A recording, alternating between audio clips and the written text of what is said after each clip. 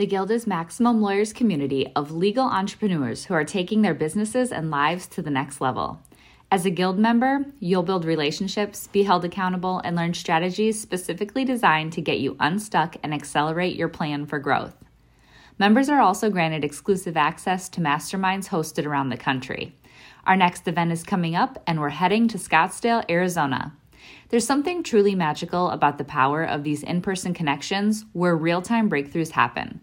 Picture this. You're surrounded by like-minded law firm owners tackling your business and mindset challenges together. The energy is electric, the insights are transformative, and the results are game-changing. Investing in yourself is the best decision you'll ever make. The knowledge, strategies, and breakthroughs you'll gain are priceless assets that will supercharge your practice and propel you forward. Join the Guild and secure your ticket to Scottsdale at the best possible price by visiting maxlawevents.com. If you take the time to write a thank you note a day, it will be super cheap, it won't take much time, and it will just make all the world of difference in your practice. And if you start tracking people, eventually you'll have clients, and then you just stay in touch with those clients. The mistake I made when I started practicing was treating the lawyer-client relationship like a transaction, forgetting about that client as soon as the case ended and the money stopped coming in. And, I look back on my practice, 1,000 clients. I've stayed in great touch with the last 500, and it's helped me grow. I really feel bad about not doing that with the first 500, and there was a lot of missed opportunity there. Run your law firm the right way. This is the Maximum Lawyer Podcast. Your hosts, Jim Hacking and Tyson Mutrux. Let's partner up and maximize your firm. Welcome to the show. Welcome back to the Maximum Lawyer Podcast. I'm Jim Hacking. And I'm Tyson Mutrux. What's up, Jimmy? How you doing, bud? Good, Tyson. I'm doing great. How you been? Good, man. I had one of those weekends where I just sort of chilled out all weekend, and it was great. What about you? Well, we had our 10-year anniversary party last week, and that was quite a blast. I'm going to post some photos from it, and it was fun getting together with old clients and lawyers and friends who supported the firm. It was nice to say thank you to everybody, and it was a real good morale booster. Very cool. Yeah, it's so awesome. It's a shame I missed it, but it was amazing. I made a special trip for your birthday, so You did indeed. I couldn't miss a date night, so that's important. You know that. But yeah, I got a question for you. So John Fisher posted your Twitter banner, and it was a bunch of people in the background. Was that from the party, or was that just a stock photo?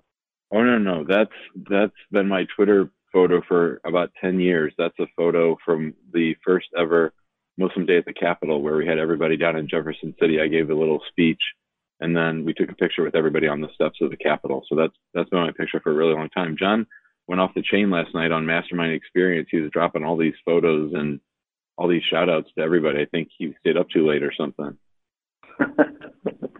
I noticed that when I didn't notice anything else. Anyways, do you want to introduce our guest?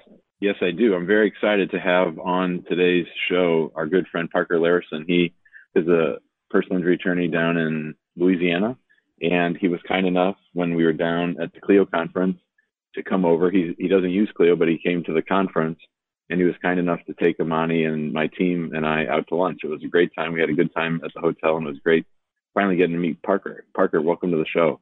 Thanks so much for having me, guys. This is a real treat. Parker, so you and I have chatted quite a bit before. I'm holding your accident handbook, which is one of the coolest books written by an attorney that I've seen. It's a hardback book, and it's really digestible. I really like it, so it's awesome. But I guess for the people that don't know you, talk a little bit about what you do and a little bit about your practice. Yeah, sure, thanks. I'm based in Ponchatoula, Louisiana, which is an itty-bitty town about an hour north of New Orleans and about 45 minutes east of Baton Rouge. And it's kind of a Mayberry-style town. Our population is only 7,000 people, and we're kind of near Hammond, which is probably a 25,000 person college town with a regional Louisiana college right north of us. But I'm a small town lawyer. I think I'm the only lawyer in our area that's a pure specialist that does one thing. And for me, that's car accident, personal injury law. So, that's what I do. I enjoy it, and, I enjoy living in this tiny town that I grew up in.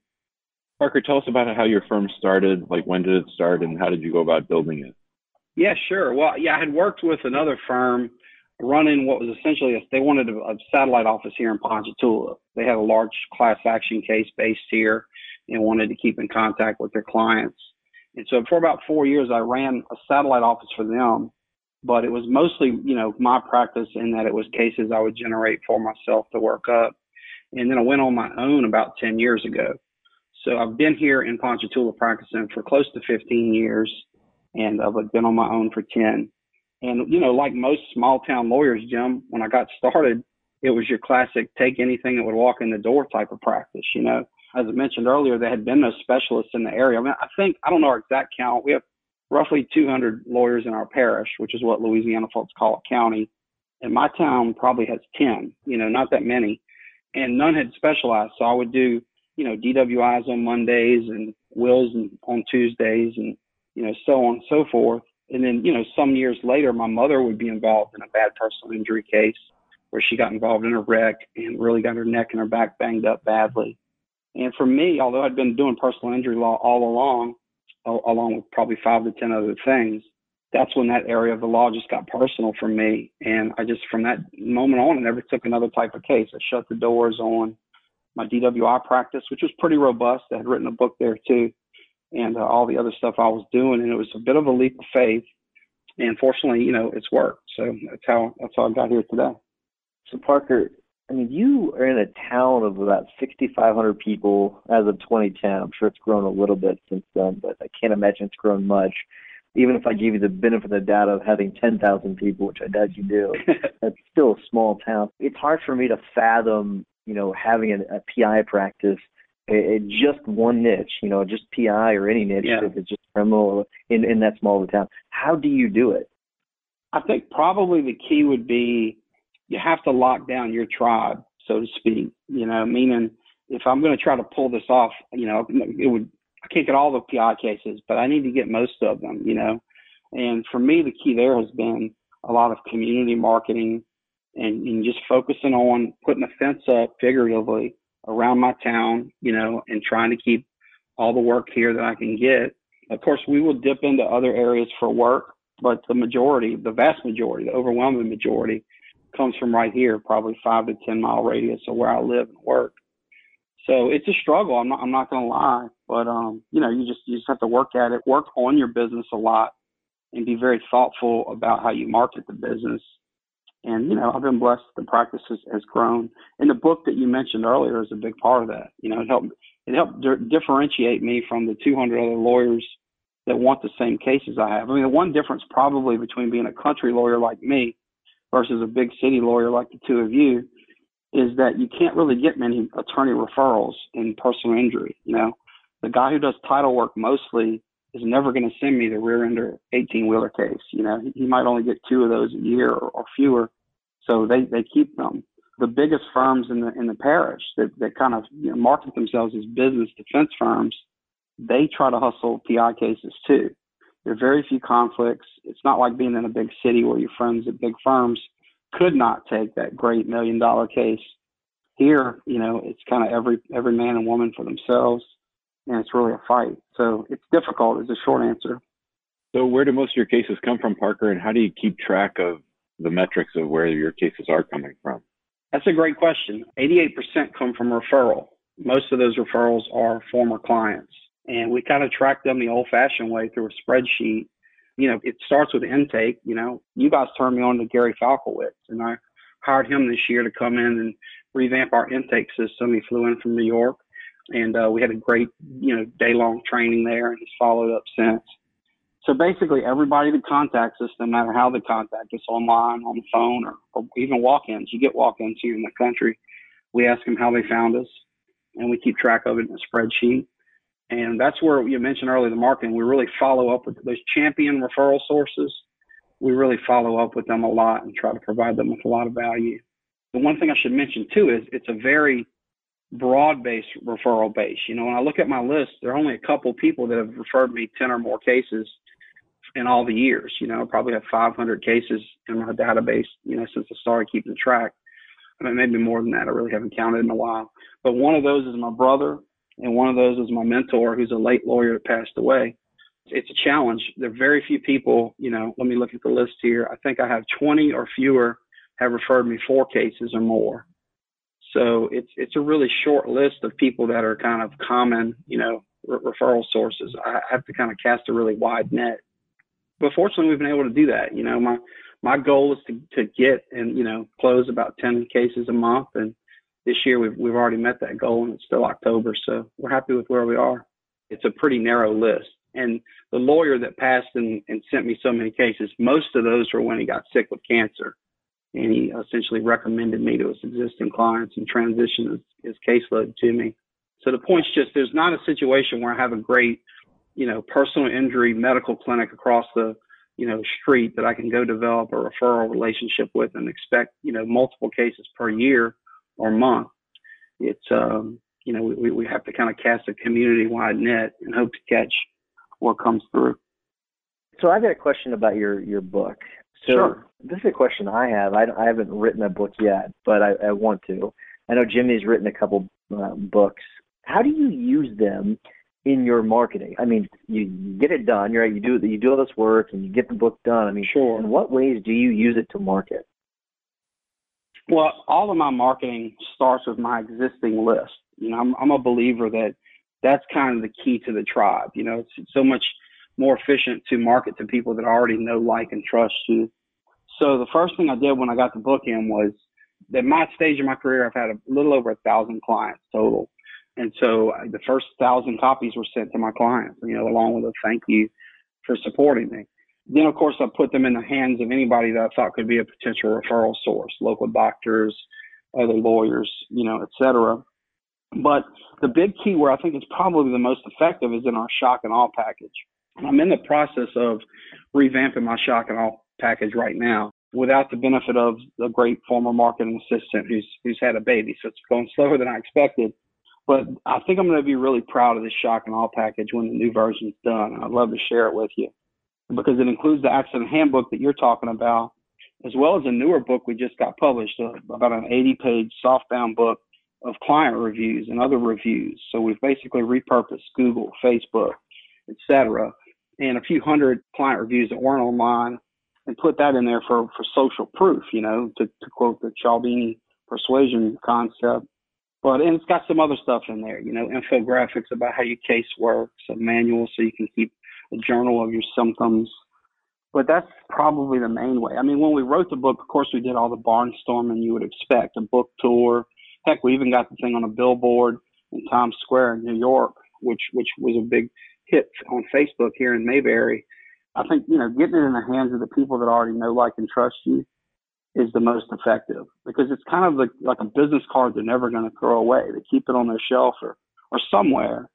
And I'm not deluded into thinking people read it. I'll tell you a funny story. I dedicated the book to my parents. My mom, who I mentioned, was a personal injury victim. And, of course, my dad. And I'll never forget, I come over to the house about a week after I gave them the first copy of the book. And there's a bookmark buried about 250 pages deep in it. And that was my mom, who was just voraciously, reading this thing. And then about 6, 7, 8 pages deep was a used red cherry popsicle stick, which was Dad, who tried a little bit and gave up, But the point here is if you can't even, my dad's a literate guy. He graduated in English and went to Berkeley to study that in grad school. So he's a reader. But when you can't get your own dad to get through a book, it's pretty delusional to think everybody's going to read it. I don't think they do. But I think when they feel the weight of a 300-page book with, hardcover, they kind of just perceive you as more of an authority than you were before you gave it to them. And getting it in their hands is the key. So that's been what we've done. Parker, how did you get your book promoted in Times Square? There's a service that will help you with that. And at the time, I had this exceptional marketing assistant that I mentioned earlier. Her name's Ashley Richardson, and she's a dear friend, and she's just awesome. She was a client before she came to work for us. Anyway, she figured it out. She's a marketing guru. I can't take any credit for that. She figured out a way to get it done. But it's pretty cool. And they take a photo of the book while it's up on the digital billboard that you can repurpose on social media. We just redid it on like a Throwback Thursday a few weeks or months ago. And it was a big hit all over again, 3 years later. So I'd highly recommend that. If you do something you're proud of, It's really as simple as Googling how to get on, and I don't know what service it was, but some PR service helped her do it. So Parker, what you struggle with the most? It seems like you live pretty laid back. I know I've talked to you several times. You never seem stressed out. So what is it that you struggle with? Well, I think finding that balance is a struggle. On one end, you have the kind of philosophical decision, because for us, we employ a 4-day work week here at my firm, and we have since we started 10 years ago. And I'm also pretty liberal with my parent leave. We've paid parental leave, which I take myself. Each kid, I did about 6 weeks each. I give my staff a little longer. I think it's 12-week leave at this point. But it's hard to try to figure out how many cases do I need and want, and throttling back. And then when you do that, sometimes finding the right people and systems is a challenge. So right now, my challenge is I have to replace this great marketing assistant. I have to replace a great legal assistant that just began law school in the fall.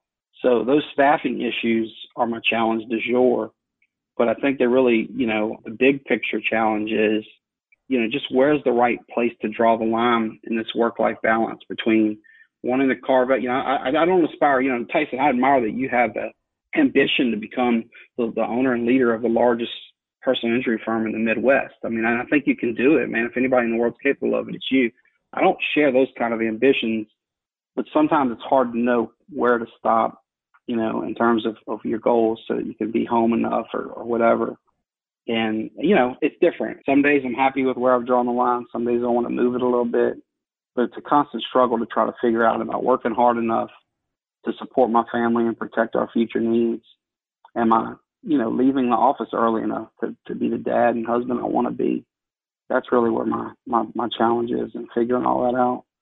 One of the things that I was excited about, Parker, when we met was your sort of little mini mastermind group you have going on down in the bayou. Oh, yeah. I was wondering if you could tell our listeners a little bit about that. We call it Young Guns, and it sprung out of a informal lawyer mentoring group that I started probably 5 or 6 years ago. Now, I noticed when the economy went bad a decade or so ago that there were fewer firm jobs than there were when I got out of school. Now, my younger brother's 6 years younger, so I have a lot of his friends that were getting out of law school at a really tough economy, and they were, kind of forced into solo practice. And so several of them reached out to me to get some guidance on how to handle a PI case or how to handle a DWI case, et cetera. So we put together this little group, and I started kind of soliciting big-time speakers like you guys. Down here it would be federal judges, or the head of the Bar Association or whatever, but guys that I thought would give them good advice. Eventually, some of the older guys in that group who kind of moved on from needing the mentoring just expressed the desire to start a mastermind group. So we put together this group, Young Guns Mastermind. It's completely free and informal, but we have one live meeting a month here in my office, and most of the lawyers live out of this town. So they're coming up from New Orleans or in from Baton Rouge or other areas. And we also have a weekly phone call. And it's, like most mastermind groups, it's about supporting one another to achieve higher goals and keeping everyone accountable for the goals that they set. And we do a lot of brainstorming. So several of your listeners, Carly, who you met, Carly Gonzalez, Mike Donovan, a lot of folks that are in the Maximum Lawyer Facebook group, Andrew LeGrand, who I think has commented, and he's a great tech expert. Just a great group of folks, and thanks for mentioning it. So, Parker, you mentioned a little bit about balance and things like that. So roughly what percentage of your time do you spend on the business, and what percentage of your time do you actually spend in the business? At this point, I'm spending more time on the business than in, and that's kind of a fairly recent development. I have 2 great young associates that are in their second year out of school. One was my longtime legal assistant, so she's been with me 6-7 years maybe, but they are now able to handle more of the caseload. And that has allowed me to step back a little bit and focus more on market. So I would say, percentage-wise, it's tough without thinking of that in advance, but probably at least 60-40 this week will be spent on the business rather than in. What I found is that all changes. There's seasons in the practice like seasons in life. And, sometimes when staff moves around, it forces you to jump right back in, or, when trials come up or, big depositions or whatever. But now that we do nothing but car accident cases, our systems have improved to the point where there are not a whole lot of unforeseen emergencies where I have to jump in and take a deposition. I'll of course do that in the bigger cases, in the thornier issues. But in PI, when you screen your cases well, you don't see a lot of summary judgment motions or big surprises. So it's been nice. We're working on the business a lot more than in it. That's been a big key in me kind of being more laid back than I used to be. For me, it's less stressful than trying the cases and handling every nasty deposition. Parker, talk to us a little bit. I know that you have some exciting news of your own on the podcasting front. Tell our listeners about that. Oh, yeah. Well, I was inspired by the two of you, and I've started a podcast. It's called the Ponchatoula Podcast, and it will go live on November 1. I've banked probably 5 or so episodes so far, and it's been a lot of fun. I got to interview my dad for our 5th episode. He was the longest serving sheriff down here in my area, so he's kind of a much bigger deal than I am, or even my brother. And so that was pretty neat. He told us all about his childhood growing up here. And I mean, and if this town's 7,000 people now, imagine what it was like in the 1940s and 50s when he grew up. So it's been pretty neat. It's just a podcast about really about sharing the stories of the people that live here. So I've really enjoyed it. And I got to tell you, for folks that are listening that are considering starting a podcast, it's just a great way to get in front of people that you want to without being salesy. If you want to meet community leaders and kind of get them in your world, this is a great way to do it. People are eager to come on the podcast and be involved. It's been neat. We have over 700 likes on Facebook already, and we haven't aired a single episode yet. So considering that's about 10% of the town, I'm really excited.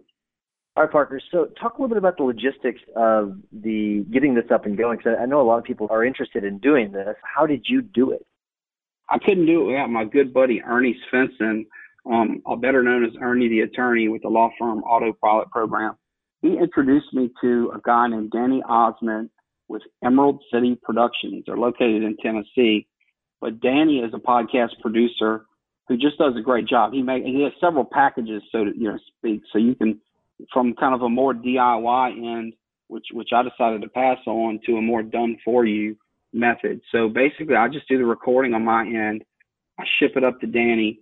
He takes out all of the ums and ahas and and crutch words and makes it sound better with some good intros, outros, etc. And I'm very happy with the final product. And Danny's been a real treasure to work with. So if you're considering doing this and you have the means to hire somebody, give Danny a look. He's awesome. I couldn't recommend him more.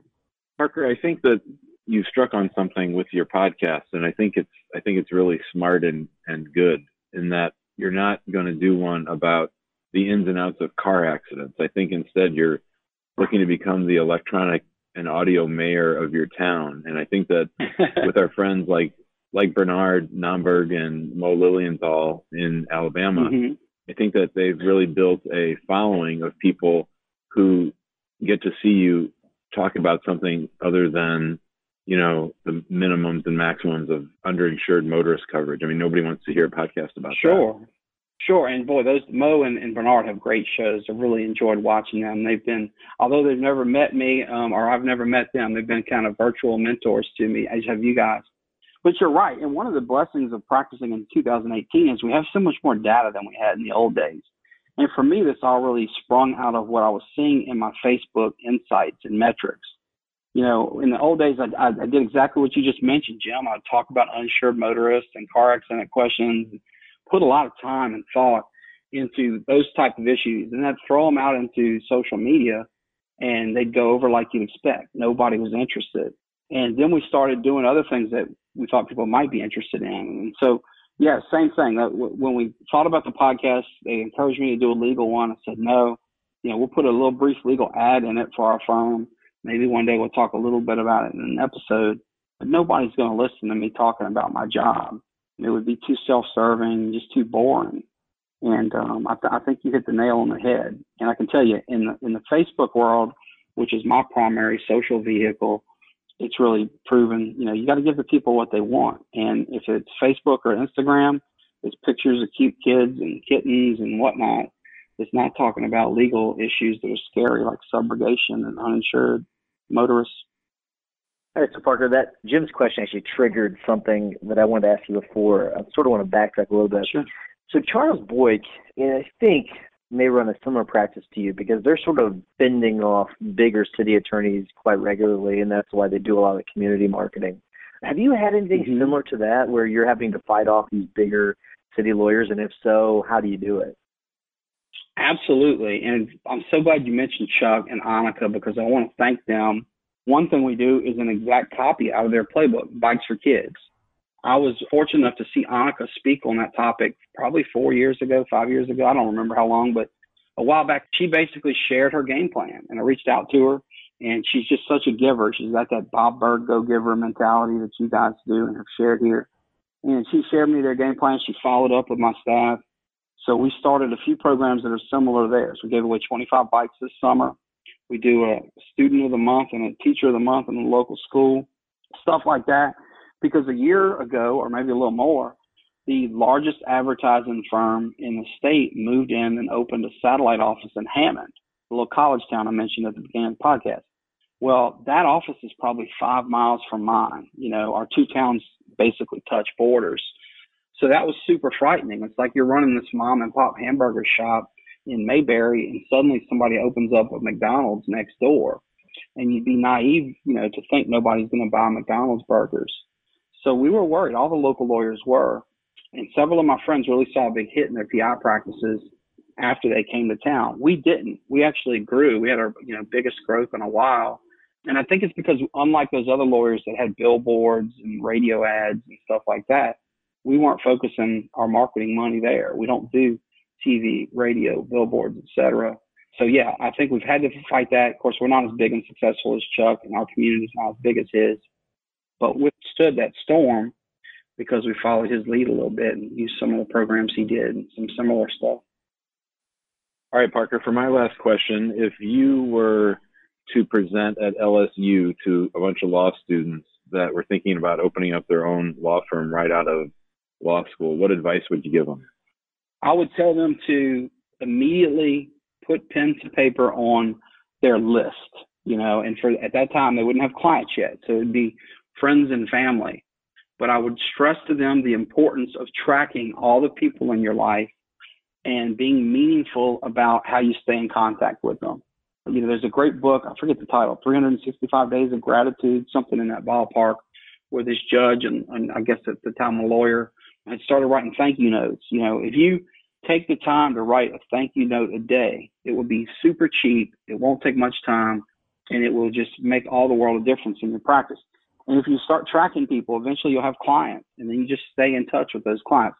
The mistake I made when I started practicing was treating the lawyer-client relationship like a transaction, forgetting about that client as soon as the case ended and the money stopped coming in. And, I look back on my practice, 1,000 clients. I've stayed in great touch with the last 500, and it's helped me grow. I really feel bad about not doing that with the first 500, and there was a lot of missed opportunity there. So that would be my advice, to be focused on your list even before you have a single client on there, and you'll grow better and quicker and just thrive so much sooner than I did. For the new attorneys out there and the people just starting their practice, I think it's really important to hear what Parker just said and really understand it, because that is a common theme that we hear on this podcast all the time, is people talking about getting their list together. And that's really how Jim started his practice. That's really how I started my practice. It's just really getting that list together and staying in touch with those people. So I think that's really important. All right, Parker, we're going to start to wrap things up. Before I do, I want to remind everyone to go to the Facebook group. It's hop in there. Make sure you request to join there. And there's a lot of great information going on, a lot of information about case management systems, calendaring, time management, whatever it may be. It's a lot of great information. And also, if you don't mind, please go and give us a 5-star review on iTunes or wherever you get your podcast. It really does help spread the word. Jimmy, what's your hack of the week? Well, our good friend John Fisher always gives us great advice, and I took a page out of his playbook this week when we had our party for the 10-year anniversary of our firm. And so we were really lucky to have a lot of our friends and just making a big deal out of it and sort of promoting it. And just the act of inviting 200 people led to us getting some new cases. So even the people who couldn't come remembered that they wanted to tell us about a potential referral partner or someone that might have a case for us. So we were just able to reconnect and talk to our list again in another way. And then, of course, the people that came to the party were excited to be there, and they got to meet my parents and my kids, and it just really built some good bonds. And then the whole team got to go up on the little stage, and I got to say nice things about all of them. So it was just a great event. John did that when he launched his book, and so any chance you have to throw a little party and connect with the people, it sort of strengthens the bonds of everybody.